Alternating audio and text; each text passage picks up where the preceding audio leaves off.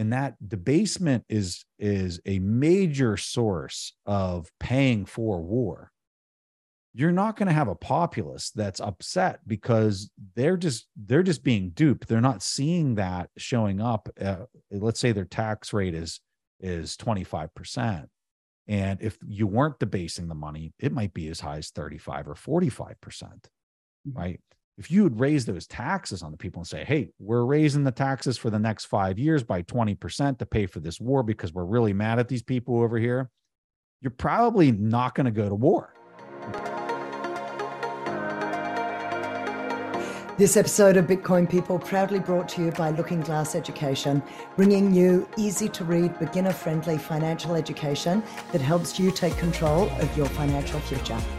And it's all free, so go check it out. Hello and a huge, fabulous, warm welcome. Very excited to have on board with me today, Preston Pysh. Welcome to Bitcoin People. Hey, great to be here. Excited to be here. Excited to have you on board. There is so much to you, Preston. There's so much in your life story, in your life prior to investing, your life prior to podcasting. Then you've got this kind of whole second phase of life, which is the podcasting side. And now I kind of want to call it a third phase, which is your Bitcoin notoriety. Would that be fair to say? I think that is fair to say. I like that. It's kind of come in three phases. Yes. You're kind of like the Joe Rogan of the Bitcoin world, because he had his life as the MMA fighter, and then he had his life as the comedian, the stand-up comedian, and now he's got his life as a podcaster. So I'm going to equate you to the Joe Rogan of the Bitcoin world. I'll take that. Carrie, I'll take it all day. So what I'd like to start with is I want to take you back in time. I want to maybe not, we can get into a bit of upbringing if you like, but what intrigued me as I read Diary of a West Point Cadet, one of the things, or a couple of things that, many things intrigued me, but in your very early days was that you wanted, from very early on, you were very clear that you wanted to be an attack helicopter pilot. Mm-hmm. Why was that so clear and so strong for you? What was the appeal? I wanted to fly.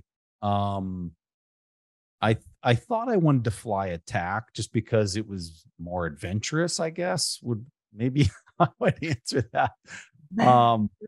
But I even going into flight school, I think when I went to flight school, I was thinking I was going to fly attack. And then when I was in flight school, I kind of changed my mind. I was maybe going to fly lift and fly Blackhawks. And then when it came down to time to choose, I went back to the original attack helicopters, and that's what I chose when I graduated from the basic.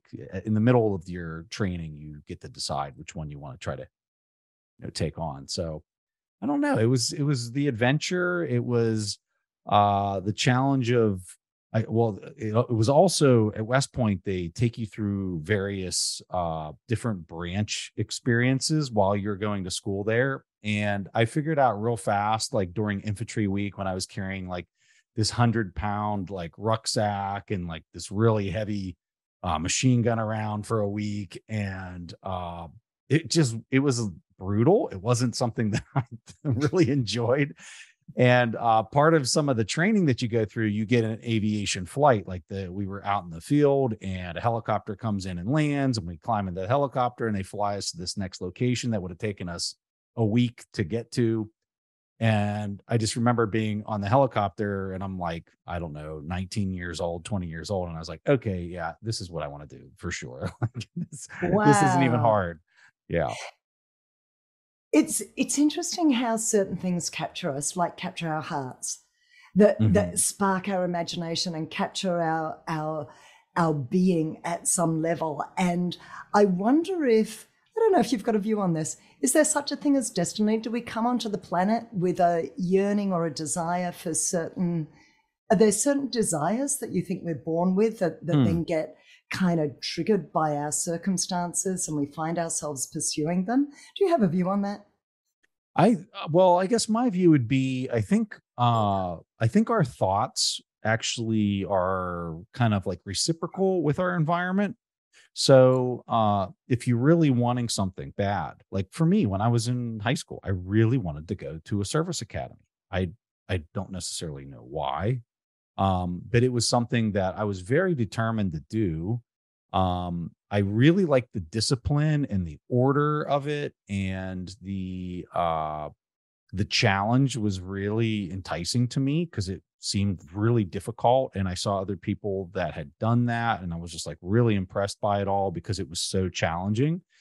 And so you think if you have a lot of focal, like if you're thinking about it and you're really focused on it, and you're actually putting in the work, the proof of work to realize it, I think the universe maybe has a way to supply that desire through the environment back to the individual that continues to pump this focal energy through their thoughts into the environment around them. And people might hear that and think that that's a bunch of garbage, but I guess I've just seen it play out in my own life multiple times through things that I've wanted. And I think this is important to say too, is I'm not real wishy-washy, like just my personality. Like I'm like, if there's something I really want to kind of go after, I can get really focused on it and like aggressively pursue it. And so maybe that's why it's kind of realized that it's the way it has in my own life.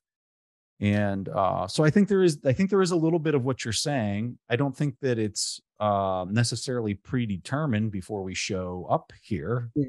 I think a little bit of it is your environment shapes you, you shape your environment, and it's this back and forth throughout your entire life that's constantly at play. You you ended up seeing live action. You were stationed in Korea and also Afghanistan. You got a Bronze Hmm. Star for your service in Afghanistan. You were commanding an attack helicopter company. Hmm.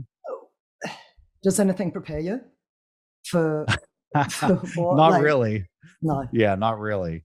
Um, Yeah, I would just say your training is really important, and anything that you do in life, whether you're military or whatever. The more reps that you kind of run through your brain and your conditioning, your Yep. like a piano player, right? You can sit down and you can play the best way to practice is just practice your left hand, practice your right hand, and you do that over and over again. A lot of pianists will tell you that they do it before they go to bed at night, and what's happening is they're sleeping, is the neural net is rerunning that, and they might have 5 mistakes at night. They wake up in the morning and they play it again and they played it flawlessly. And it's because your brain's there working on it all night, and that neural net is doing that. So when I think about how do you prepare for any type of situation, whether it's combat or playing the piano, it's the amount of reps, it's the way you practice, it's the best you can do to simulate an environment that you're preparing for that can hopefully prepare you for what's about to happen. Now, specifically for combat, for me, there's nothing that can prepare you for, like, for me, I was out there flying and the first time somebody's shooting at you, right? Yeah. Like, no matter how many times you think you can be prepared for that moment, you can't control your heart rate, you can't control these things that get very emotional, like I'm being attacked and I better do something about it type moments.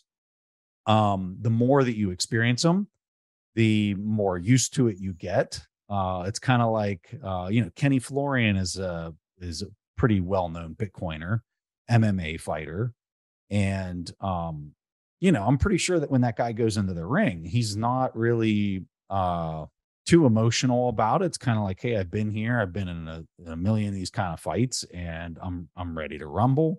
Whereas somebody who's never been in a fight before, they're gonna practically make themselves pass out just from their hyperventilating as they're getting ready and prepared for what's about to happen. So um yeah, I would describe it that way. That there's a lot of things you can prepare for, and you try to push into your subconscious as much as possible. But for the things that are, difficult to overcome emotionally, there's no type of simulation you can put that through.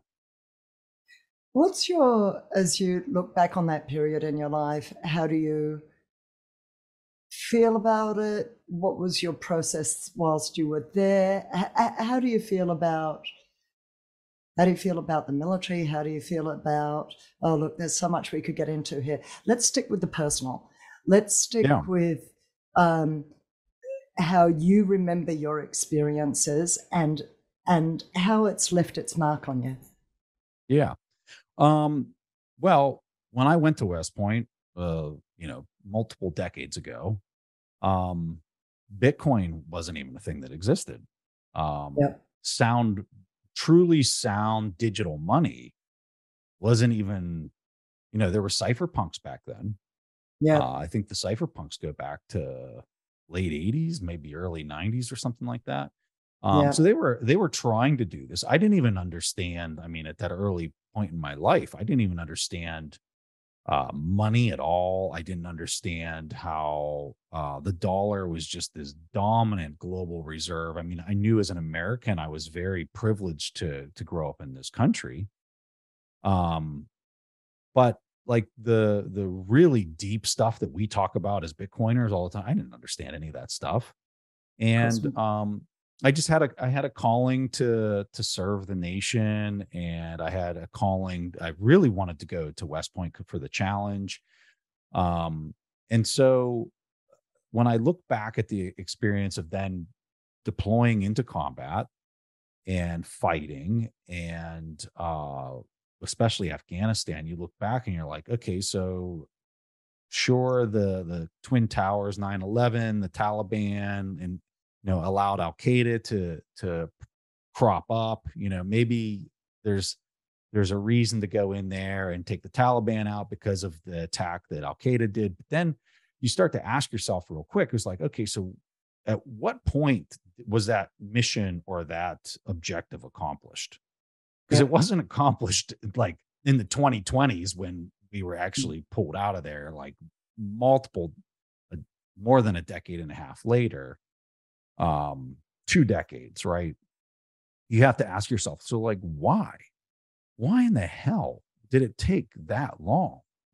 And as a person who served and a person who's looking back at these extreme sacrifices, and I would like to emphasize this, the people who go over there and perform this time away from their families is a massive sacrifice. But the real sacrifice is the families that are back home just having no idea what's happening, or whether their husband is coming. Like for my wife, right? Like she had no idea whether I was even going to come back.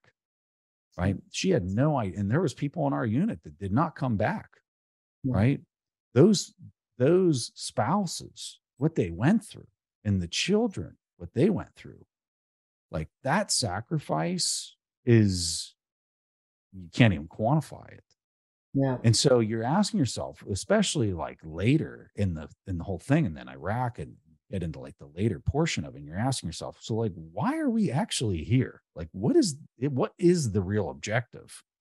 Yeah. And I don't have a good answer for you, but I'll Mhm. tell you, these people that are banging on the industrial defense side of things and talking about how that incentive structure is so insanely broke. And I would argue for all the NATO countries that are all participating in these activities where there's just this giant war machine that's constantly taking place. It's pretty frustrating for me to observe. And I would tell you, Carrie, this is one of the reasons, if not the main reason, why I am so passionate about Bitcoin. Because I truly believe, maybe I'm wrong, but I truly believe that this fixes this really corrupt and mutilated incentive structure that exists between nation states. And you're actually operating off of a unit of account that doesn't require trust, in that any nation state, company, individual can exchange value with one another. And they don't have to worry about the other side adjusting the ledger of how many units their local currency is operating off of. And that's a game changer. It's something that, like I said, when I went to West Point, it was something that didn't exist in the world. It was I think very few people, A, understood how important something like that would be, and B, had a belief structure that it could actually be created and discovered. And I think we've discovered it. So there's two ways in which I see Bitcoin impacts war as it's currently been waged or over the last, say, 100 years. One is the money, the unfettered money supply that has obviously financed this kind of ongoing war that serves no one but themselves. And B, there's the second element that's come in that's around sort of Jason Lowry's thesis and the way in which Bitcoin can be used as a defense in its own right, almost like as a moat around key information, like a cybersecurity protocol. So as we move from hot war to Cold War, if you like, in different parts of society. So there's this kind of, well, two-pronged, and I'm sure it's much more than that. I'm sure it's multi-pronged. But can we just go down each of those tracks of how Bitcoin minimizes war? Yeah, and I would just you're laying out how Bitcoin's actually kind of presenting multiple solutions to different problem sets. Yeah. And there's a fascinating book. It's called What Technology Wants by Kevin Kelly. And I would strongly recommend, if any of this is interesting to people, I would highly recommend people read. I'll link to it in the show notes. Great. Thank you. Yeah, it's a great book. And it talks about how technology presents itself throughout history at these moments in time that almost seems like it's trying to find a way to present itself. And I would say that's Bitcoin through and through. It is presenting itself at a time where it's desperately needed on multiple fronts. Anybody who's been on Twitter and has dealt with the bots, it is insane. And when we think about where AI is taking some of this stuff, where a person doesn't even have to know how to code anything, and they're standing up these bots that are scraping the network and just inundating resources, because it's a resourcing, just total tax on all the processing and storage and all that kind of stuff. You need some type of technology that creates a digital wall of encrypted energy to prevent such an attack, because it's really an attack to consume all those resources. And Bitcoin is the only thing that I know that can actually provide that, because you need something that can conduct micropayments, to put a small charge on that pinging of that server over and over again. DOS attack effectively. And so that's where Jason's angle of like how he's looking at Bitcoin. And I completely agree with that. Michael Saylor talks about it quite a bit. Adam Back talks about some of these ideas and how it can be employed. And so, yeah, I mean, you could all of a sudden people stop pinging your server when there's a really small micro cost and friction to request that data package, right? Yeah. So that's one solution from a technical standpoint. Where I came to Bitcoin, I didn't come to Bitcoin through that lens whatsoever. And it's interesting that Jason arrived through that lens, because I didn't. I arrived through the lens through looking at traditional financial markets and looking at the bond market in particular and saying, this thing is literally going to melt down the world. It's so broke, right? Jeff Booth comes at it from even a different angle, right? He's looking at it from a technologist standpoint, as an entrepreneur. And he's looking at technology and he's saying, if we're debasing the currency by 2%, Saylor would say it's around 7 to 8% on an annualized basis. That is an exponential. And if we're progressing technology at an exponential, you're eventually going to break the money itself, because the technology is so deflationary, meaning I can have a robot do what a human used to do. And so now what does that human do? Jeff was looking at it from that lens. I'm looking at it from the bond market and how the math doesn't make sense. Jason Lowry's looking at, and so you have these people in the community that are all kind of approaching why Bitcoin and why it's needed and why it's revolutionary from a slightly different vantage point, but it's an absolute must when you view it through each one of those lenses. And I think that's what makes the space and the community and Bitcoin itself just so fascinating, because there's other people that are looking at it from a completely different lens that I didn't even mention. And they're saying, this thing has to work. This thing has to come into existence. So let's go further down the track, if you don't mind, of the financing of war.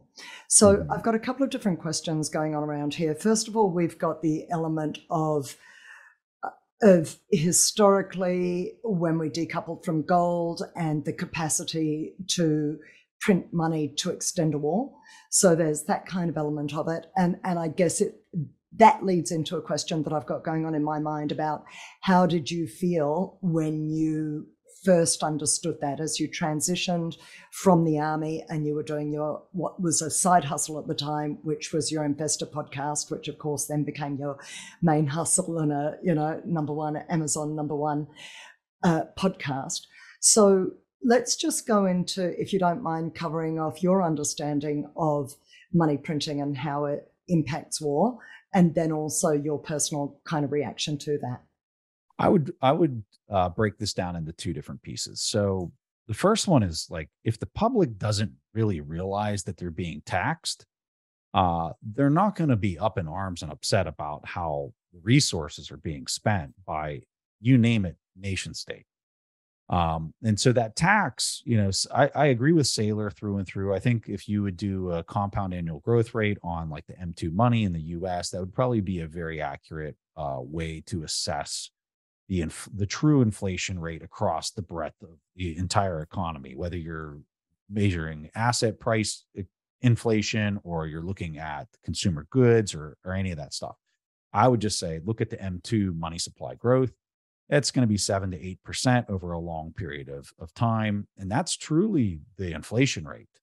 Like, that's how much the money supply is growing. So if that's happening in the background, and that debasement is a major source of paying for war, you're not going to have a populace that's upset because they're just being duped. They're not seeing that showing up. Let's say their tax rate is 25%. And if you weren't debasing the money, it might be as high as 35 or 45%, right? If you would raise those taxes on the people and say, hey, we're raising the taxes for the next 5 years by 20% to pay for this war because we're really mad at these people over here, you're probably not going to go to war. You're probably going to have the population just say, hey, no, don't do that. Like, I don't want to lose 20% of my income to this tax to pay for this stupid war that I'm not even really upset about. So that's the first point.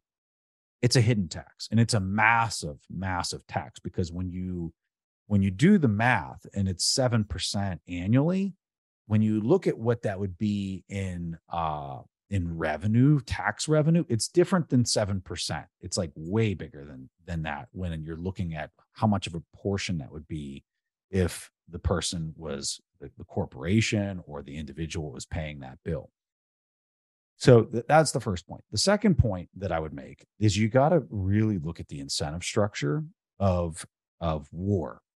So I can only talk to the US, but I would imagine a lot of the G7 countries, NATO countries that are all participating in this, it would be very similar. So the elected officials here in the US, the people in Congress, the senators and representatives, they're the ones that get to make decisions on where all the military industrial complex spent their money. So let's say the Army or the Air Force want to build, or the Air Force is a great example because this is such a big ticket item. Look at the F-35, huge program, massive program, trillions of dollars over the life cycle of the program. So the Air Force says, hey, we want to build this new swoopty jet.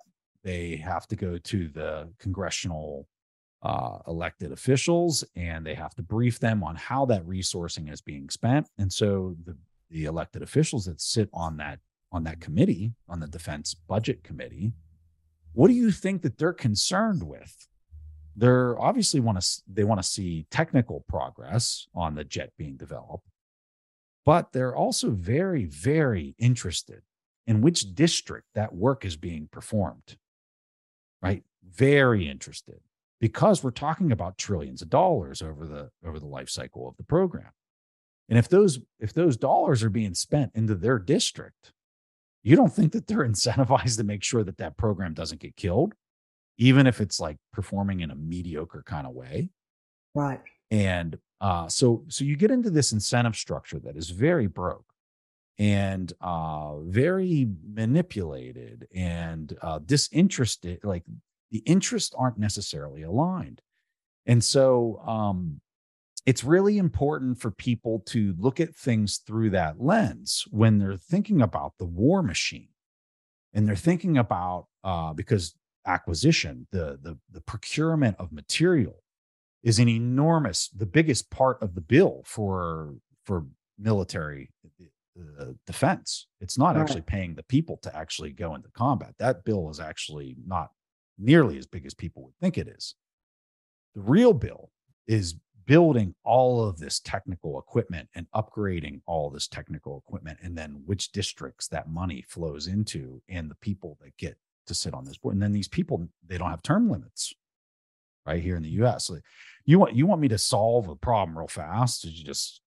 You put a lottery on if you don't pass a balanced budget, there's this lottery system that people they're done. They cannot serve anymore, right? And maybe the lottery is 20 to 30% of the elected officials. That's it. That's your last term. You have to you aren't eligible after this term because you didn't pass a balanced budget. And every year that it's not a balanced budget, then the next 30% randomly are selected and they're not allowed. You'd solve things real fast if that was the case, or just implement term limits in general. And you would really get a lot of this out of the way. Now, I can't speak to other nation states, but I suspect it's probably a really similar incentive structure that is really breaking down. And this is a function of fiat. This is a function of not having money that's actually backed by some type of commodity that's scarce and desirable. When you can just log into a computer and do a couple keystrokes, and all of a sudden there's an extra $1 trillion in the banks, and then that flows out into the economy through quantitative easing into the hands of people that own assets, which are the high net worth individuals. And then it just trickles down, right? Yeah. Which it doesn't. That's the Cantillon effect. Yeah. This is the issue. This is the problem. And you see this really percolate and become obvious later in the game. And that's why everybody's talking about it right now. That's why you got the CEO of BlackRock saying Bitcoin and hope in kind of the same sentence. Like all of this stuff, really, you don't see it when you initially come off of this gold standard, at least whenever you're the global settlement layer. It takes time. It takes decades for this thing to really kind of percolate out. Yeah. Okay. Was there, as you delved kind of deeper and deeper into money and investments and ultimately Bitcoin and kind of in the history of money, etc., was there almost a sense of betrayal at some point along the way? No, what I would say is, if Bitcoin didn't come along, right? Let's say that it wasn't solved, or that the person who solved it was still influencing it, and it wasn't actually decentralized. You kind of came up with this broken thing, and we would be looking at some very, very dark days ahead. Very dark days ahead. We'd be dealing with a future that would resemble our past. And when you look at the last 80 years, I would say up to 2020, that the U.S. experienced, and I can only speak from the U.S. and some of the other major economies. It was a pretty relative to 500 years ago or 1,000 years ago. It was a pretty good run for citizens in those countries. Now you get into some of the and Alex Gladstein's writing on the Yep. IMF and World Bank and really kind of the bill payers for the beneficiaries of that system over the last 80 years. It was a pretty rough it was a pretty rough century, because from their vantage point, things just continued to get worse with respect to their ability to really kind of compete on a global scale. And the corruption was really kind of incentivized. And you'd have to read his work to really kind of understand why I'm saying that. So I'm not saying one is good or one is bad. I guess I'm just looking at it in the context of, you didn't have a technology that was immutable and unmanipulatable and sound and saleable and portable and all of these things that never existed. So for us to have it now and look back at history and say, just to kind of like exemplify my point, let's go back to the Roman era. We could look at them and say, well, they didn't have Bitcoin. They were heathens, right? Like, why didn't they have Bitcoin? Right? Like, the example is a little bit more obvious when you go back 2,000 years and you look at them. Well, clearly they didn't have smartphones. They didn't have all these other things, but we didn't have the technology for this 20 years ago either. Right? So it's not that I'm looking back at what I went through with this hatred or animosity. It was just a function of that moment in time and what the world knew and what we had discovered.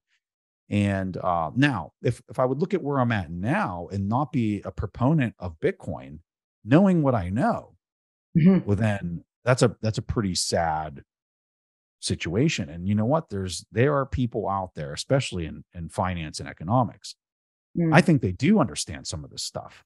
And I think because of where they sit and because of their personal incentive structure, whether that's a hedge fund or whatever, they're saying, "Oh, I hope this fails." These people are, those are the people I have issues with. Yeah, because they're trying to prevent progress from a global, humanitarian standpoint. They're just selfish. They're parasites. Yeah, absolutely. And I'm sure we could name names. One I don't want to necessarily put in that basket, but who has an interesting point of view, is Zoltan Pozsar. He's talking about Bretton Woods 3. He's talking about going back to some sort of, well, I think you're seeing it with the BRICS nations looking for some sort of commodity-backed currency in which to trade. They don't necessarily trust each other's currencies. I mean, do we all want to hold on to the Russian rubles? I don't know that Brazil is that enamored with holding Russian rubles. So the idea of moving towards some sort of commodity, a mixture of commodities, perhaps based currency, is emerging in discussions at the moment. And yet Zoltan doesn't seem to be a proponent or doesn't seem to be a holder of Bitcoin. Why do you think that is? Have you actually crossed paths with him? Do you know anything? Do you know him at a personal level? I do not know him on a personal level, but I will say this. I'm a big fan of his writing, and I'm a big fan of his just economic thoughts. I think he's a very, very smart man, and probably understands the global plumbing better than anybody out there. The large flow of funds that happen from a fractional reserve system, which is very difficult to wrap your head around. Lynn's up there with Zoltan, in my opinion, with just their understanding of that. So it's hard for me to kind of pontificate on why he doesn't why he's not like a hardcore Bitcoiner, because everything that he writes suggests that he should be. And if I had to guess, I would probably say it's probably similar to maybe why Dalio doesn't necessarily, why he's not a hardcore Bitcoiner, even though he says he owns some. I would chalk it up to two things. I would say they probably are having a hard time wrapping their head around the technical piece of it and trusting it from a technical piece, that there's not some bug in it, or you talk to somebody who's not an engineer or somebody who's ever dealt with software engineering much, and they're just like, hell, my email got hacked. Like, what if the whole protocol got hacked? Is kind of where they're at from a technical standpoint. And it's really hard for them to get over this Right. hurdle because they don't have the technical chops to really go deep on the line of questioning to arrive there. Now, could they? Of course, but it doesn't seem like they have.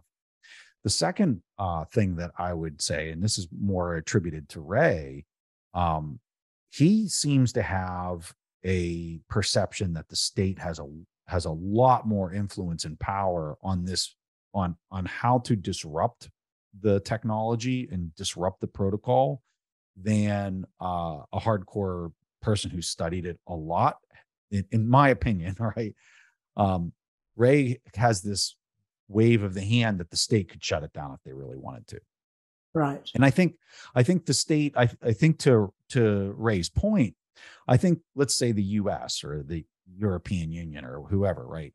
Could they really like slow things down and lock it down pretty tight for a while? I think they could. I think Yep. they could shut down these exchanges. I think they could.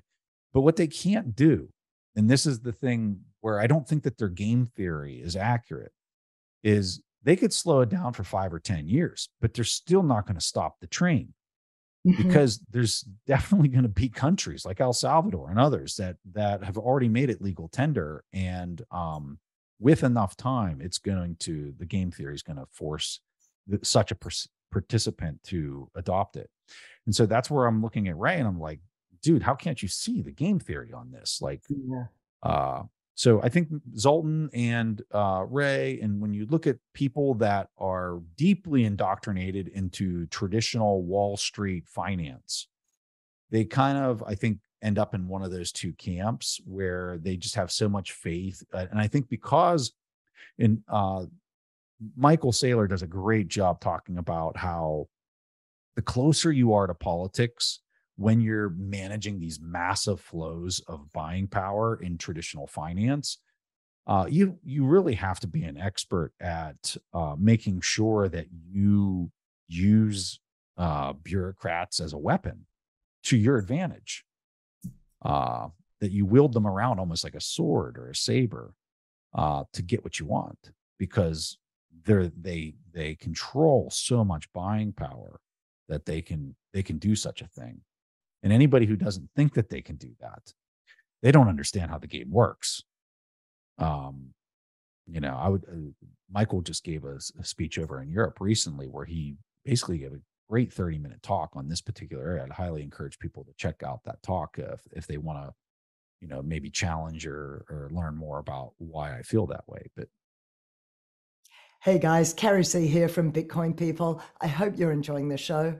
If you are getting value from it and you're finding it entertaining or interesting or informative or a little bit of all of the above, please consider supporting the show by way of a number of different options.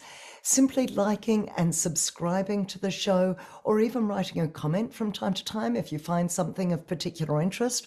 All of that helps to support the algorithm on YouTube. If you'd like to donate some sats to supporting the costs of the show, that would be tremendous as well. We've got a Lightning address down in the description. And finally, if you are a business and you would like some exposure to the Bitcoin community, please reach out and get in touch. We'd love to have a chat with you about sponsoring the show. Wishing you well. I hope you enjoyed today's episode. I look forward to being in touch. All the best. Which makes a great deal of sense, and it's actually the first time I've heard it explained that way. I'm going to come back to a war analogy for a moment. On one hand, it feels like, well, we talk about in the Bitcoin community, particularly Jeff Booth, as this being a kind of quiet revolution. Others see it as more of a war from, the plebs, but the kind of the working class and the middle class versus the elite being the political and financial class. Do you perceive it that way? And if so, again, I'm doing a double-barreled question, but do you strategize around that? And then I've got a second question to follow up. So I would actually describe what's happening as a global debt jubilee. And when you study economic history, there's always a debt jubilee with any currency throughout time. I would argue the rate at which debt jubilees happen is like every 40 to 50 years. When you go back and you study your history. So this one's well overdue. Yeah. I don't know that you've ever seen it on a global scale, but you have definitely seen it with superpowers or really strong nations that they go through debt jubilees. And so you have to go back to this fundamental question. Why do you always see debt jubilees throughout history? Why does that happen? And it's because the credit markets eventually get to a point where they can't handle the manipulation of the currency that rides on top of the gold ledger, because there's manipulation there that's been hidden. And it goes to Jeff's thesis: when they're manipulating the ledger and there's more currency riding on top of the gold than what actually exists, you incentivize technology growth, you incentivize the consolidation of enterprise, you manifest, you can bring that inflation down, but then all of a sudden there's this release that happens because everything's been consolidated into the hands of only a few participants in the economy, just like there is today. You have very few people that control all of the equity and all the buying power in the world. And so in this reset that's happening, you can call it a revolution, you can call it whatever you want, right? I think one of the ones I like is it's the what was the Wall Street in 2008, the people in the park? What's the name? Wall Street, Occupy Wall Street, yes. Yeah. So you had the Occupy Wall Street. I argue that this is Occupy Wall Street, but with actual like meat and action behind it, not a bunch of people sitting in a park singing folk songs saying they're upset with the system. This is action. This is a solution to the problem. Yeah. And so, I think it could go under a bunch of different names, but for me personally, I would just say this is a reset of the credit. This is a reset of the equity. Okay. This is a reset of the ownership of equity. Yeah. And you have a very few people pulling the strings of the ownership of all this equity. And so the way this is going to play out is you're going to have Bitcoiners, when you look at the fact that 70% of Bitcoin haven't moved in over a year, even though it's down pretty hard, right? From the top of, call it 70,000 to where we're at 30,000 right now. You still have 70% of those coins that haven't moved in the last year. So you have to ask yourself, what kind of person is holding that? What kind of crazy person doesn't sell through that price movement? Well, it's a person who understands what's happening. And it's a person who knows that in the reset, that those units that can't be manipulated, there's a fixed supply of them, are going to be worth way more than what they are right now in those fiat terms. Okay. Yeah. So you get to a point through this reset that people like me and some others that understand how economic calculation is performed, they're willing to give up their units because they're willing to buy equity that is denominating their free cash flows in Bitcoin. And it actually makes more Bitcoin than the current present value of it for the risk that's being assumed by foregoing those Bitcoin to own the equity. And this is all just, basic economic calculation. For example, right? If there's a company and they're any free cash flow that they make, they immediately turn it into Bitcoin, like a micro strategy, right? And they save it. If that company is producing 20, if I look at that and I do an internal rate of return calculation based on what it's trading for, and this is in Bitcoin terms, and I'm saying that's a 20% return on an annualized basis based on that price that I can buy it for today. Carrie, I'll probably sell some of my Bitcoin to own a company like that. And that hurdle rate for me personally is probably going to have to be in excess of 20% after I do the calculation. And I can tell you today, there's no companies that meet that criteria for me. So I hold Bitcoin. Yeah. And so whether people understand that that's the calculation they're doing, I think the people that hold a majority of the Bitcoin as we're going through this transition of the legacy system to this new system, they are going to be able to do that calculation, and they're going to start making those decisions at a certain hurdle rate of whatever percent. I would suggest it's probably going to be around 20%. Yep. They're going to start, and so what you're going to see is that equity is going to reshuffle itself into legacy hands, into this whole new crop of very smart capital allocators that are then going to hold the. Gotcha. So the concern that would naturally arise there is we've already got Michael Saylor as one of the kind of biggest Bitcoin holders in the world. We've got BlackRock, obviously, talking about an ETF, and I understand that to be a spot ETF. So there's no reason why Bitcoin couldn't also consolidate into the hands of a chosen few. And particularly if people do start selling over time, even if it's 50 years from now, that could, BlackRock has got a long lifespan and can be just gobbling up all the little bits as it goes. Then you add into the equation potentially AI and what AI can be doing to gobble up sort of Bitcoin as it comes onto the secondary market from miners. So there's that. How do you perceive that as a concern? Well, so from the consolidation of the holders of it, I think you're going to actually see an enormous amount of shuffling of that equity to make it more spread out throughout the world, because of this exchange that's going to be happening due to economic calculation of all these Bitcoiners to legacy, where all the buying power currently rests today is in debt markets. That's where majority of the buying power is in debt markets.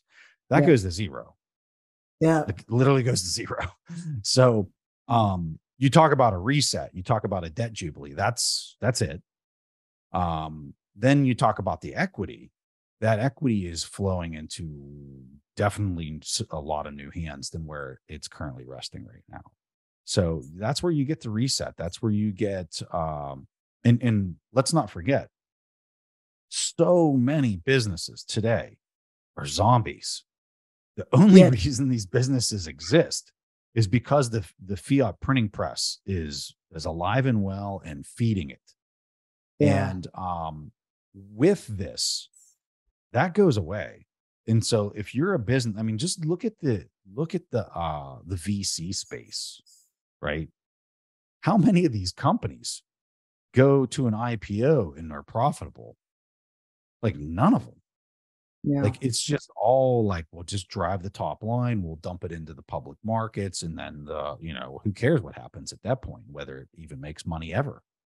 And so that whole charade, which is highly based on the printing press and the powers that be that are controlled, that get first bite at the apple on all this printing, it goes straight into these like really high risk areas, because you got a couple billion, like why not? Like you can afford to be really risky when you got that much buying power behind you.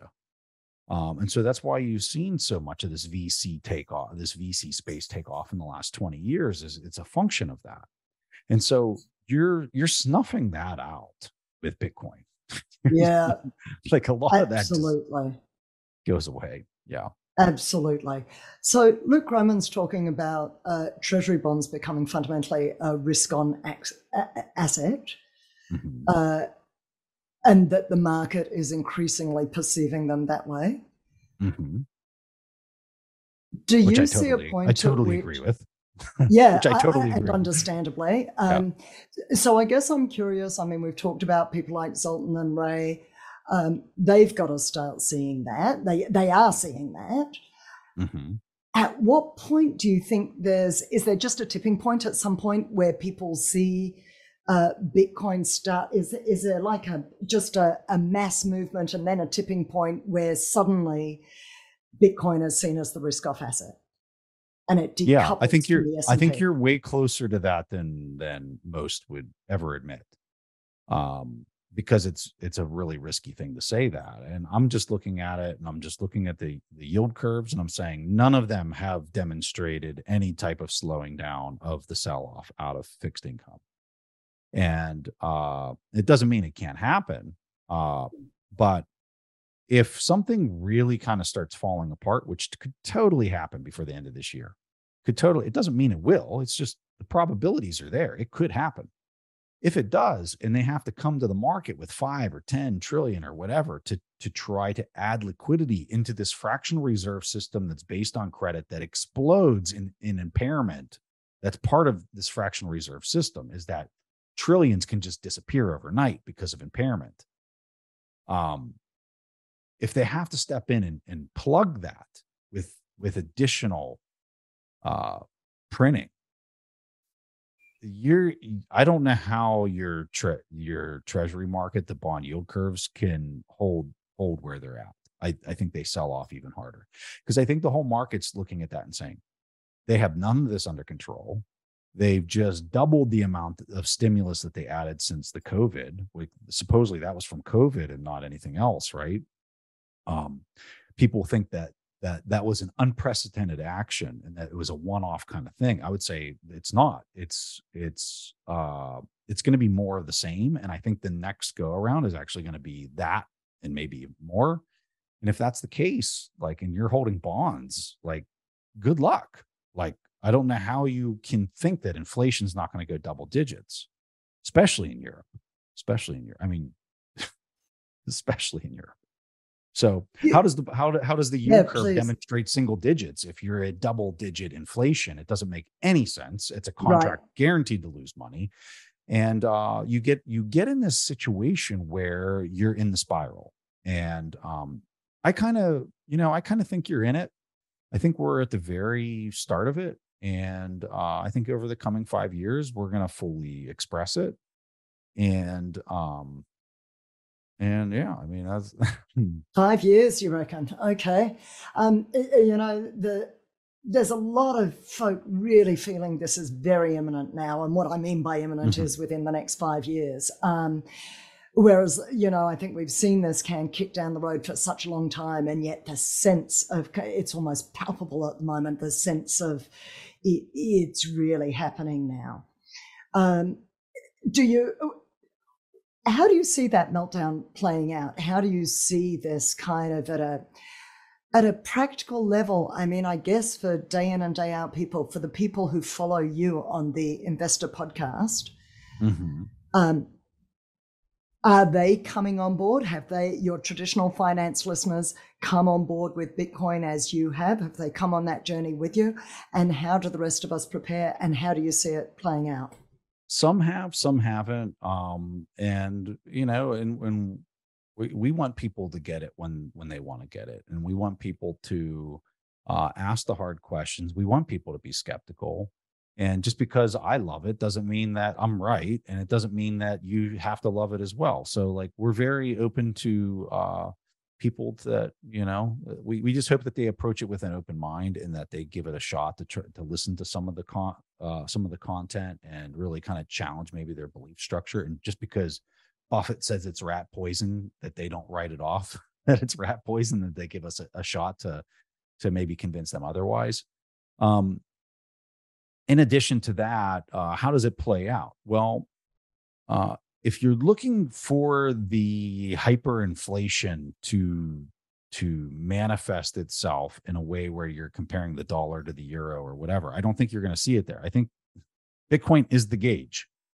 So if Bitcoin goes to 200,000, you should be asking yourself why. If it goes to 1 million, you should really be asking yourself why.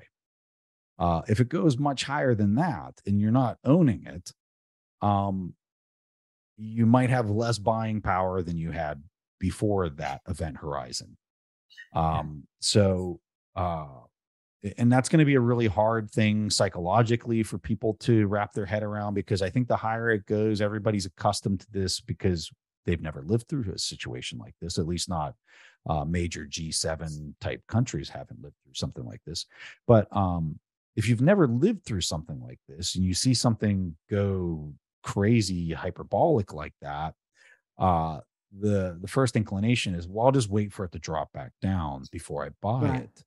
And what they don't necessarily understand is that when it's at 500,000, what the market is telling you is this is the new settlement layer. this is the how you need to be valuing everything you look at on the planet now is through this lens. And Yeah. because maybe they have repeated to themselves that Bitcoin's a scheme or it's a scam or it's whatever those, really lazy arguments are. Mhm. If you've told yourself that enough times, you might have conditioned yourself to believe that it's that thing. And you might actually be angry that it's at 500,000 or upset with a person who's owned it since it was $200, as opposed to trying to understand why they bought it at $200. And that might be a difficult pill for people to swallow and to think about.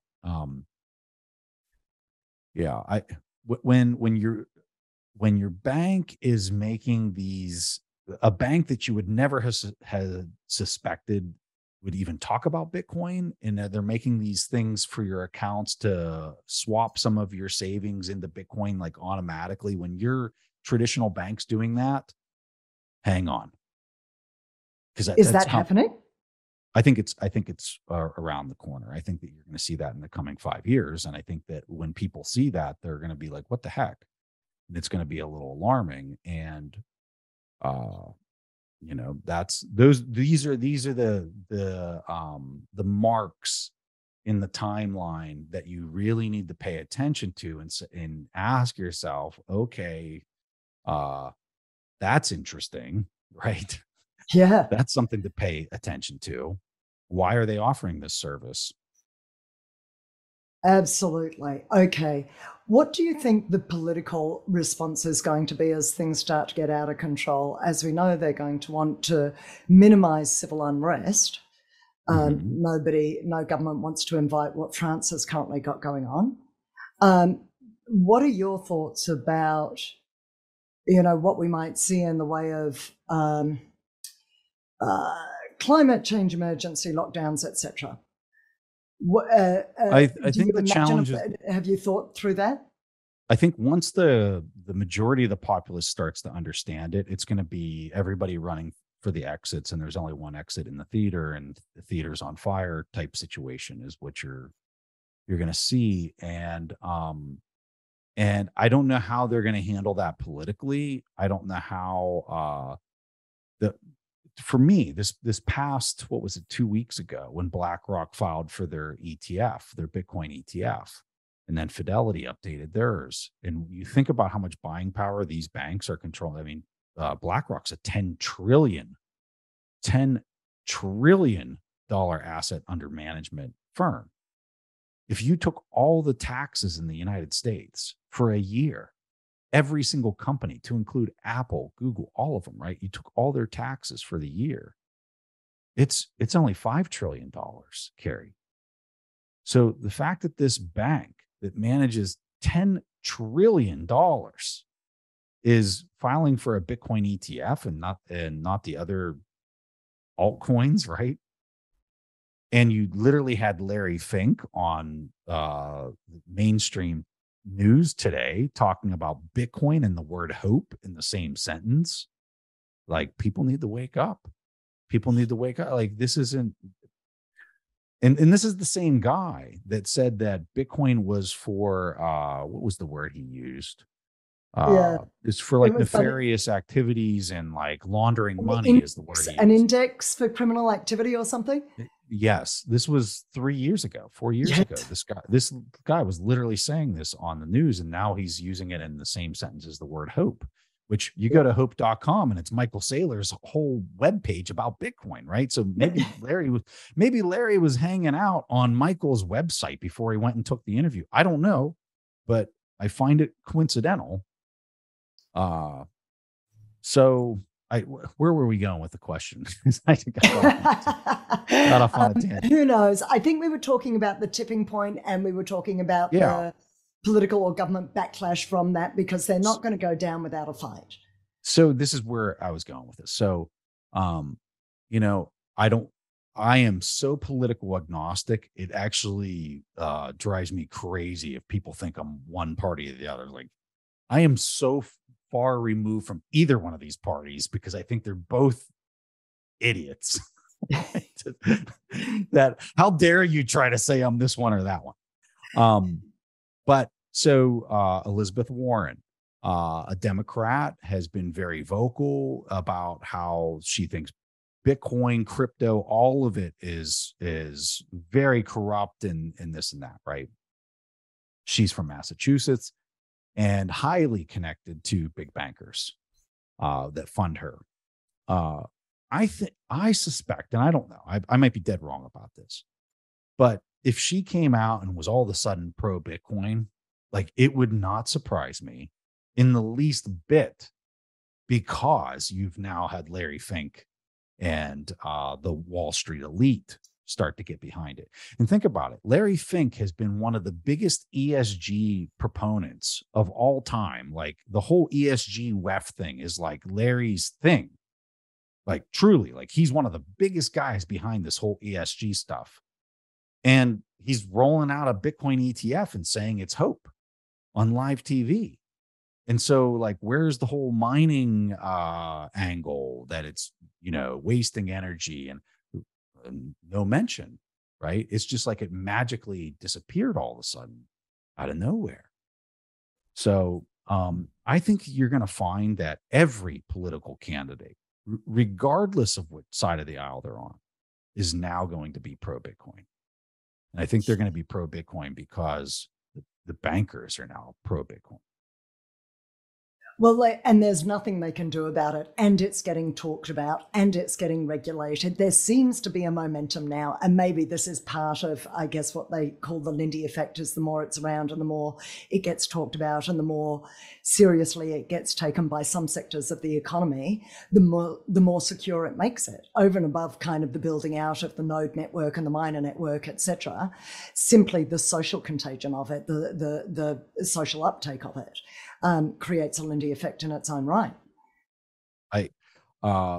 When you think about, I believe they threw everything in the kitchen sink at this thing for the past year, to include the whole SBF, FTX fiasco. Like, I'm sorry, there's way too many weird coincidences. Like when you read into some of that stuff, to not think that there were outside parties and things involved to try to like just torch this entire space. So they threw everything they had at this thing.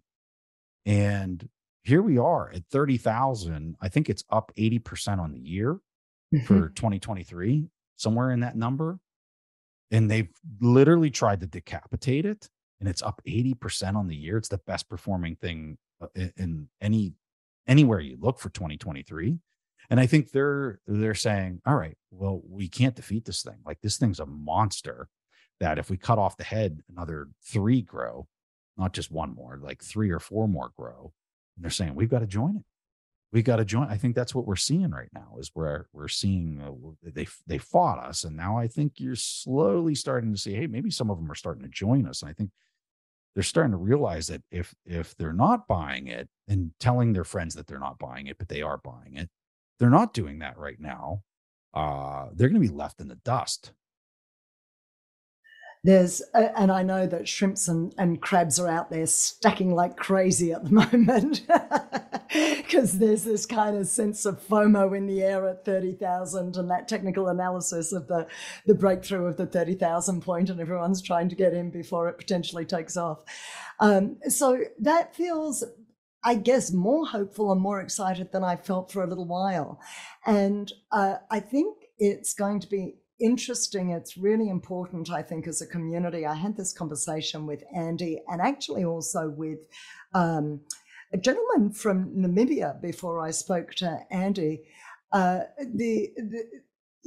If we're not careful, we just recreate the old system, because human nature is human nature. And so the need to stay very grounded and very aligned in our values and what matters as we build out on this network, and as Bitcoin is adopted more broadly. And so the values just get, watered down at some level, in as much as you've got big players in the market and now it's just a mainstream asset.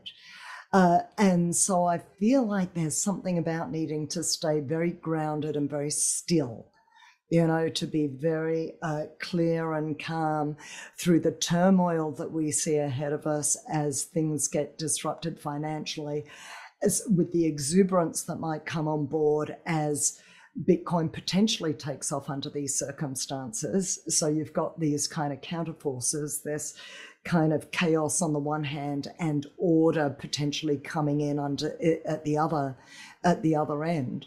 And that feels like it could be at the social level very, very disruptive, and it could get very noisy out there on Twitter and in the world and on the streets. And I don't really know if there's a question coming out of this, but I guess my question is, what do you do to keep yourself really grounded and really calm in the space of when things are really tumultuous? I get off Twitter. Smart move. But I did see you tweet earlier today. You retweeted someone. Well, I guess my point is I don't care who you are, you're going to have moments in this space where you get discouraged, or there's like, how in the world where I get most discouraged is if the NASDAQ or the S&P is ripping and it's up 2% or 2.5% and Bitcoin is down on the day. Those are the hardest days for me to handle psychologically. And so I just, you just have to get off of this is a long-term play, right? Yeah. You find something that you think has tremendous value. You continue to buy it. You dollar cost average it. You don't try to overthink it. You don't try to like time things and get fancy with it. I think Michael said, it's kind of a form of an intelligence test, whether you're trading it or buying it to own it forever. And I totally agree with him. Don't get fancy with it. There's not much you have to do. You don't have to have a huge position size. Like if you can't internalize all the knowledge that's required to have a lot of confidence in it, well, then you need to scope down your position size, or else you just sell it when it gets too volatile. People just need to stick to the basics and not overthink it, and just realize that it's a long-term thesis based off of fiat currency melting down. And if that's not your thesis and you're not looking at it through that lens that it's a long-term play, good luck to you, because I can't help you on the trading front. You've done a lot of personal development over the years. You've spoken to people like Tony Robbins. I've heard you talk about sort of Jim Rohn and As a Man Thinketh, and, various books and podcasts and people you've spoken to. If you could distill your greatest lesson in life, perhaps, you've got 12 lessons in your book, but if there's one or two major morals to the story or codes that you live by, what would they be? I think one of the best pieces of advice I can give people is you're programming yourself. Is you be careful what you think, and definitely be careful what you believe, because you will manifest it. Like, you will bring it into your reality. And all day long, you got thoughts running around in your head all day long. And if you're not thinking about what those thoughts are and trying to prune them, it's almost like a bonsai tree, right? You can let the thing just grow all over the place, or you can prune it in a certain way that you want it to look. And your life is a representation of how you're trying to prune your reality. And it's all through your thoughts. It's all the things that and if you think something a lot, that is going to become a deep held belief, and you're going to manifest it somehow, some way. The universe is going to find a way to make sure that you realize it. So, as an example, like if you look at one of your kids and you're like, hey, they're so disrespectful, and you say that over and over again, they're going to be disrespectful. You're going to cognitively program them to believe that they are disrespectful, and that you view them optically as being disrespectful. I would just say that pay attention to your thoughts, prune your thoughts, focus your energy, and if you find something that you think can make the world a better place, by through efficiency or happiness or whatever that might be, and you don't act on it, then what the hell are you doing here? Right? Like, find that thing and then focus your energy and focus your thoughts and believe to your core. And it might be really hard for you to believe whatever it is initially. And Jim Rohn or Tony are great books that can kind of help a person get behind how they can actually believe what they're trying to manifest through their thoughts. But you have to actually believe it. And when you do, when you actually believe that, you will manifest it. It will happen. That's a lovely note to finish on. Preston, really an honor to meet you. Thank you for your generosity of spirit and time in being here. It's been just a privilege to have you on board. Thank you so much. And it was so wonderful meeting you in Miami. And you. All the best. So I had no idea about the fiat system around the wheels and stuff like that. And me trying to solve all that problems at that time, understood a lot of stupid things actually are written in law that does not protect the heirs. And because of all that pain period from 2014 to 2017, I really realized the benefits of the Bitcoin will when I started studying it in 2021.